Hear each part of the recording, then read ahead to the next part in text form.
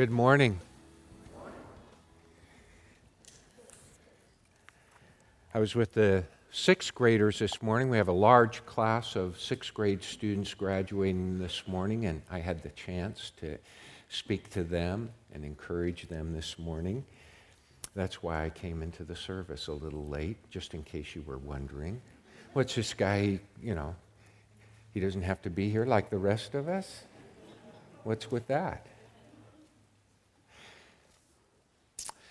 I wasn't born a pastor. I didn't want to be a pastor. I didn't respect pastors when I was a young man. I don't think it was the scandals, although they didn't help. In fact, when God called me, pastors had long been stereotyped in movies and television and books. It wasn't pretty. The word stereotype itself, derived from the Greek language, means a solid impression. In other words, a widely held opinion. Pastors were stereotyped as weak and incompetent, as troubled sinners, or as men who just couldn't get a real job. I don't know what came first. The old chicken or the egg. Did movies get it from public opinion? Or did the public opinion get it from the movies? At any rate, I didn't follow God's call into the pastorate for respect, but I determined to change people's opinion of what a pastor is by the kind of pastor I wanted to be for Christ. Fact of the matter is, no matter what echelon of life you're in, it's harder and harder to get respect. Trying to get some RESPECT made Aretha Franklin famous. Rodney Dangerfield knew what she was singing about. His comic shtick was, "I get no respect, I tell you." Everyone wants respect. But it's harder to get than ever. As much as we want it, we ourselves find it hard to give respect, which is ironic. Our culture, you see, is sinking in disrespect. As children, we're taught, at least one hopes that as children we're taught to respect our parents, teachers, and our elders, school rules, the police, family and traditions, other people's feelings and rights, our country's flag, and our leaders, the truth, and people's differing opinions. Does that strike you as naive or wishful? To teach respect when these very same hallmarks of public trust and institutional virtue are corrupt, we're told? Is it personal experience that has jaded us? Has your child's grade school teacher been convicted as a pedophile? Do you personally know a policeman caught in a bribery scandal? Has your banker been sent to jail? We could go on and on. Or is it the media incessantly reporting, breaking stories, and pitching exclusives of real-life exceptions, contradictions, corruption, and ugliness that turns our general respect into general disrespect, our trust into suspicion. It's called the news. National, local, cable, radio, internet, morning, evening, and late night anchors, chief correspondents, commentators, even comedians. And it doesn't stop there. There's Entertainment Tonight and the like. Reality shows, TV sitcoms and dramas, movies and more. Oh, there's truth in it. And spin and jokes and ratings and advertising and money. Media doesn't make the events, but they make the exposure and the focus and the treatment and the commentary, and in the end, the manifold exposure of a few. Because of the glaring focus of the media, shapes the general suspicion and disrespect of all. Let's look at Genesis chapter 9, verses 18 through 27. In a real way, the whole world is exposed to a scandal. Consider how it's handled.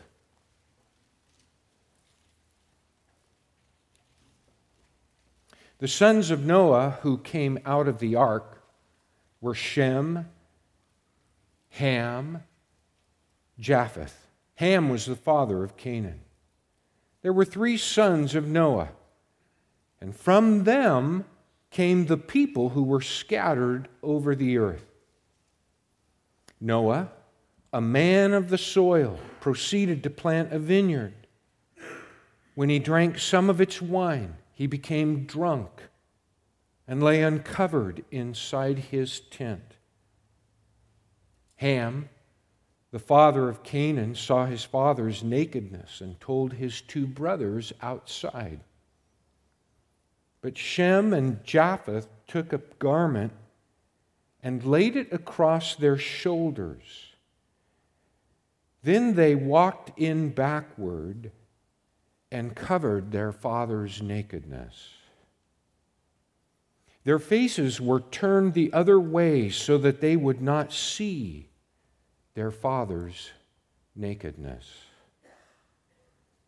When Noah awoke from his wine and found out what his youngest son had done to him, he said, "Cursed be Canaan. The lowest of slaves will he be to his brothers." He also said, "Blessed be the Lord, the God of Shem. May Canaan be the slave of Shem. May God extend the territory of Japheth. May Japheth live in the tents of Shem, and may Canaan be his slave."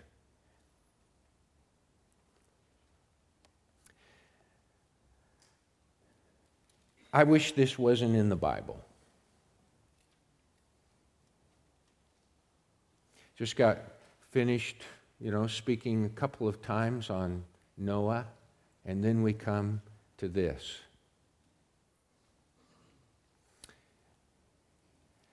I have not the time, although I have the inclination, to speak for an hour and a half or 2 on this passage. I've gone to school on this passage. Alan P. Ross, who wrote an essay on this, called this a bizarre little story that has perplexed students of Genesis for some time. Ross goes on to ask, why does Noah, the spiritual giant of the flood, appear in such a bad light? What exactly did Ham do to Noah? Who is Canaan, and why should he be cursed for something he did not do? Well, I'd like to answer these 3 questions that Alan P. Ross asks Why does Noah appear in such a bad light? Because Ham shamed him. Ham exposed him.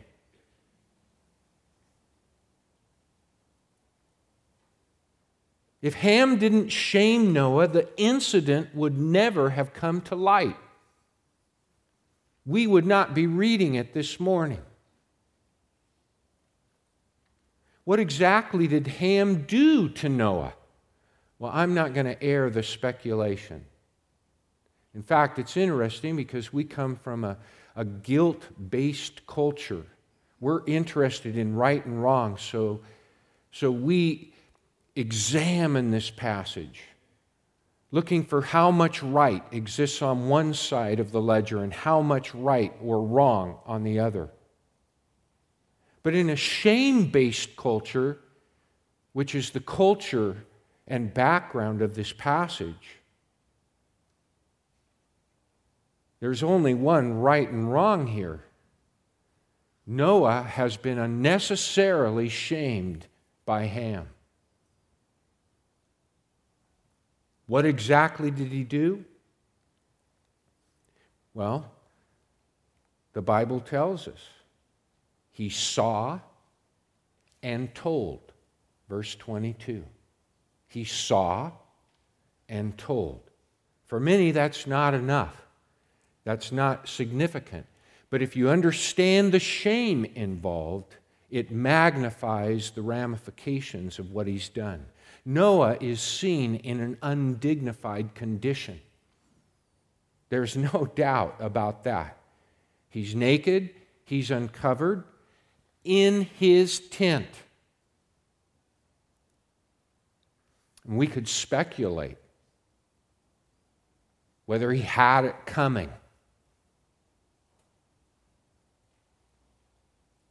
or whether we should share a sense of shame or disrespect.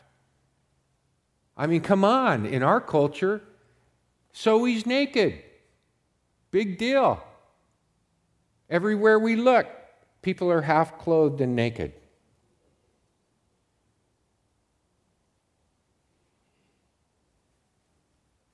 I have to stay dignified here this morning. Ham exposed him. Third question he asks is, who is Canaan and why should he be cursed for something he did not do? Well, Canaan is Ham's youngest son and cursed because Ham is Noah's youngest son, who cursed the honor of Noah by irreparably shaming Noah to the world. You say, to the world? There's no mass media. There's no satellite television or internet access. There's no Twitter or Facebook. But remember, the whole heads of the nations are represented in these three brothers. Ham shames his father to his brothers. I can't speculate on the motives, although I have some opinions. But in just trying to stick with what the Bible actually reveals to us, we who have not been reared in a shame-based culture. And I wish I had time to acquaint you with the different perspective of a shame and honor culture as opposed to our culture. But I don't.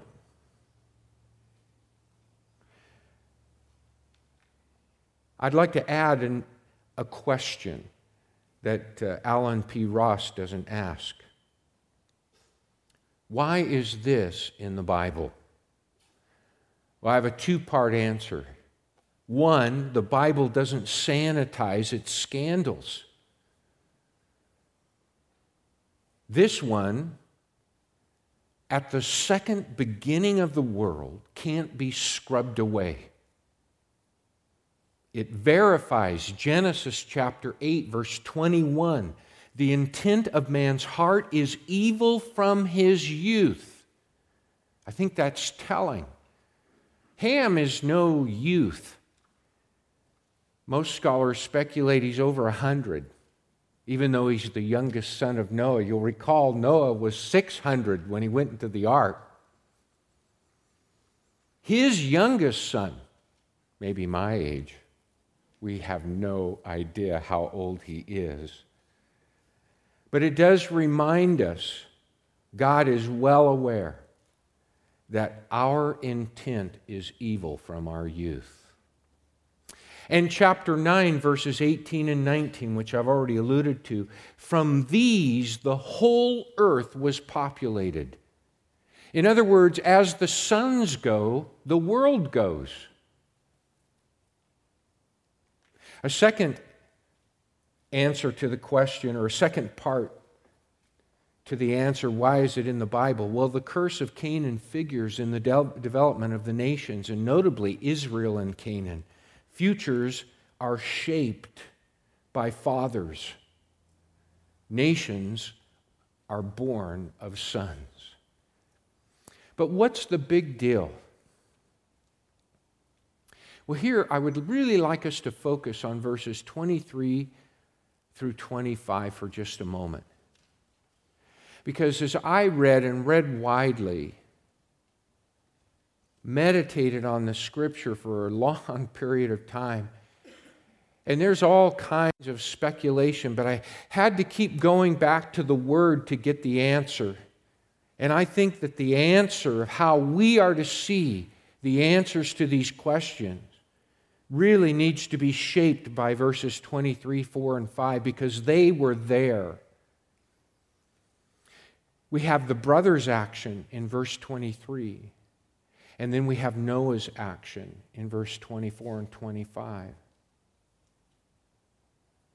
In verse 23, when we look at the brothers' action, Ham comes out of his father's tent. Now, I don't think Shem and Japheth are just standing outside. He goes to them. He goes to some length, I think we can assume, to involve his brothers in the shaming of his father. But the brothers act very differently than Ham. And this is what I want us to focus on, because I'm thinking to myself, so, what's the moral? What's the application for our lives out of this passage? It's so ancient, so different, such a different culture. What can it teach us? Well, we can be like a Shem and a Japheth. What they do is ceremonious by comparison to what Ham did. It says they took the garment, which suggests that Ham took the garment which would be there to cover Noah. He had evidently kicked it off in the heat. Ham brings this garment out, and the brothers take that garment and they drape it over their shoulders, and they walk backwards. Now, notice the difference in detail. Ham, we're just told, he saw and he told his brothers outside. That's pretty economical. In other words, it's almost as though the Bible doesn't want to become involved in the details, because the details aren't important. But what is important is the way Shem and Japheth handle this situation. And although this is an aside, they could have jumped in league with Ham. They could have treated the exposure of their father as leverage. Like I think, this is just my personal opinion, I think Ham wanted to bring his dad down. I mean, why else do you go out and expose people? When they're vulnerable and when they're weak and when they're down and when they're naked, even when they're in their own tent, when they don't want to be exposed, when they're already perhaps fully aware or if they're inebriated, when they wake, when they realize what they've done, there's already guilt. He shames Noah to diminish him, to bring him down in the estimation of his sons. And that's why I tried to get at this thing of the media. It's news. It's hard-hitting reporting. It's telling it like it is. It's just giving us the facts. Is it? And what are we left with? A total lack of respect for people. They pick and choose what stories they're going to feed us over, and there are these feeding frenzies. What happened to all the teachers having sex with their students? Well, it's not the story du jour. This stuff's been going on from the beginning. Are any one of us oblivious to our own guilt?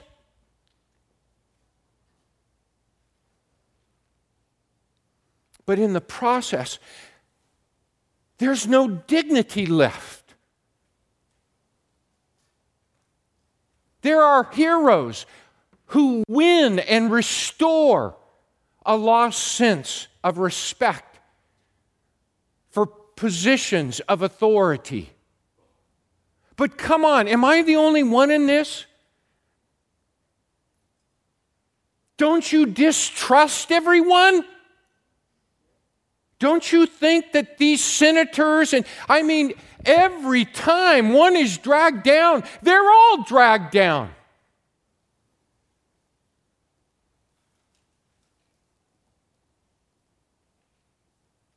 I just feel like sometimes our society has become a pod of sharks. I don't know if they're pods, but a group of sharks.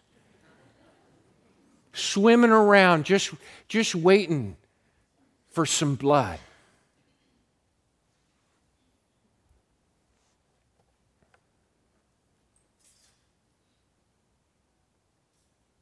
They take his garment and they cover his shame. And it touches my heart.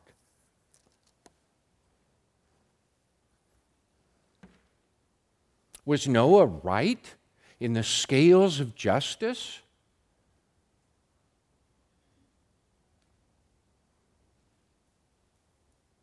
I can't vindicate him. Would Noah vindicate himself? I don't know. But he had two sons who honored him. I feel like I'm reading along in Genesis, and I come to this passage, and it's just like ugly. And the reputation of Noah is destroyed in my heart. And why? Because of Ham. Because Ham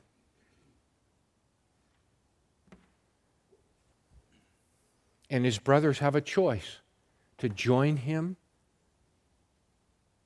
or treat Noah with the respect that he had earned. The curse also tells us something about Ham's action. What Noah did reveals the gravity, and when I say what Noah did, he cursed and he blessed. What he did reveals the gravity of what Ham did. It's not for us to evaluate the curse from our estimation of the offense, which is the way I think we naturally approach it. I think what we ought to be doing is evaluating the offense from the gravity of the curse. And there are two parts. The curse says, your youngest son, Ham, your youngest son is going to serve the rest of us, to put it in our kind of language. He's going to learn to serve and obey, to put it in our language. I think the issue is bigger than we imagine. I feel like, in a sense, law and order, respect, authority, all the things that we were, at least some of us, were taught as children to respect. That's what's at stake, and thus the gravity in part. But the blessings are very instructive, and that's what I'd like us to end with and focus upon.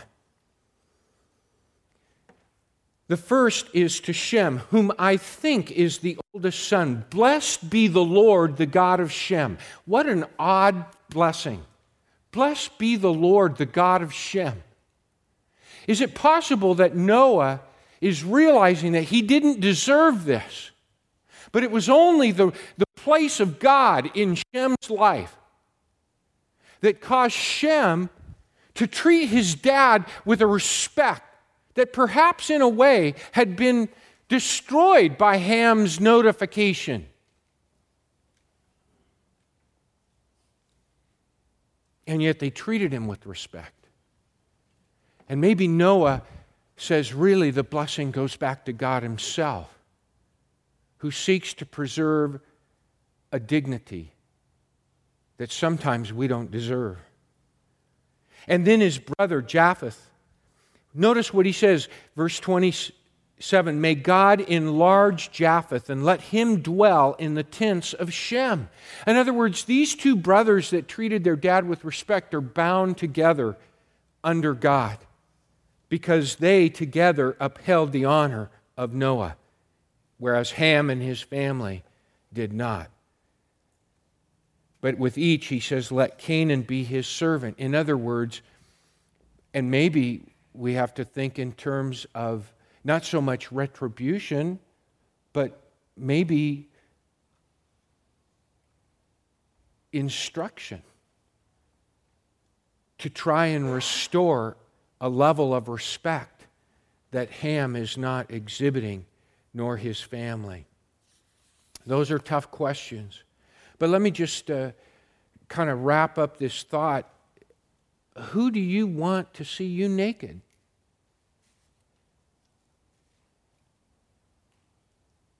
There are all kinds of nakedness, you know. Who do you want to see you naked? Ham or Shem and Japheth?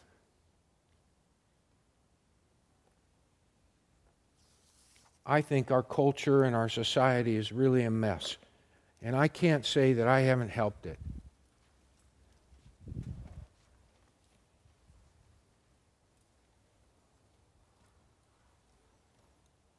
I don't know how to sort it all out. I just know we're exposed to other people's weaknesses and vulnerabilities. And just like this passage, we want all the details, and we don't have them. But I want to suggest to us that we have a chance to act like a Shem or a Japheth instead of a Ham. But let me anchor it in something more solid. Let's go to the New Testament. Let's go to Jesus, whose cup and bread we're remembering this morning. Paul sums it up. He says, all have sinned and fall short of the glory of God. How does God treat us? When we look at how God treats us, we look at His Son, Jesus Christ. He covered our shame through the actions, the death, the shed blood of His Son, Jesus Christ.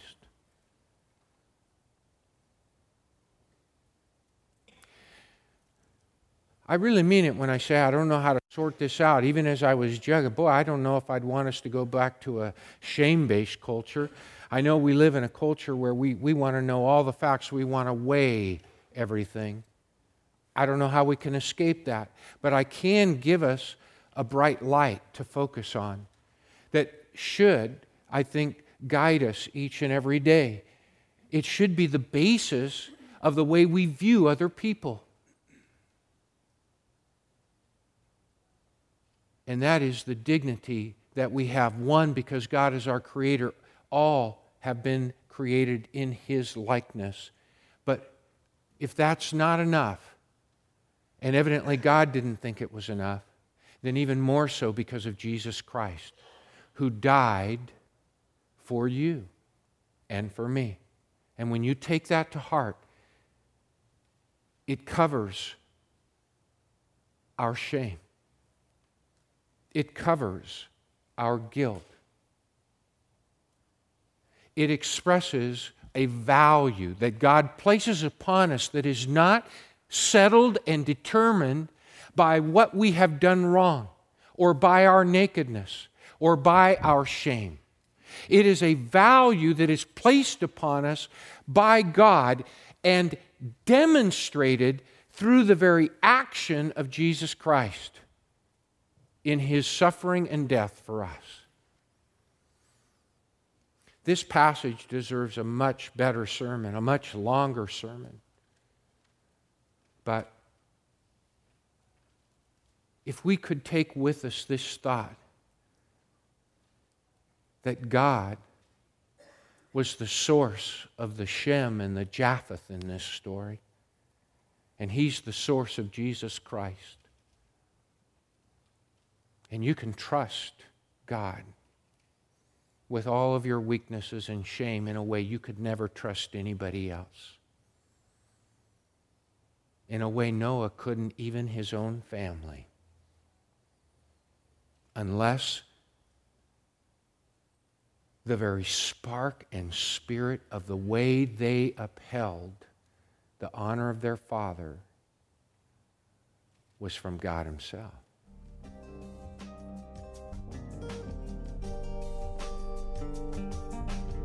This has been a production of Grace Community Church of Visalia. For more information, go to our website at www.gccvisalia.org, or for more sermons, go to gccvisalia.org/podcast.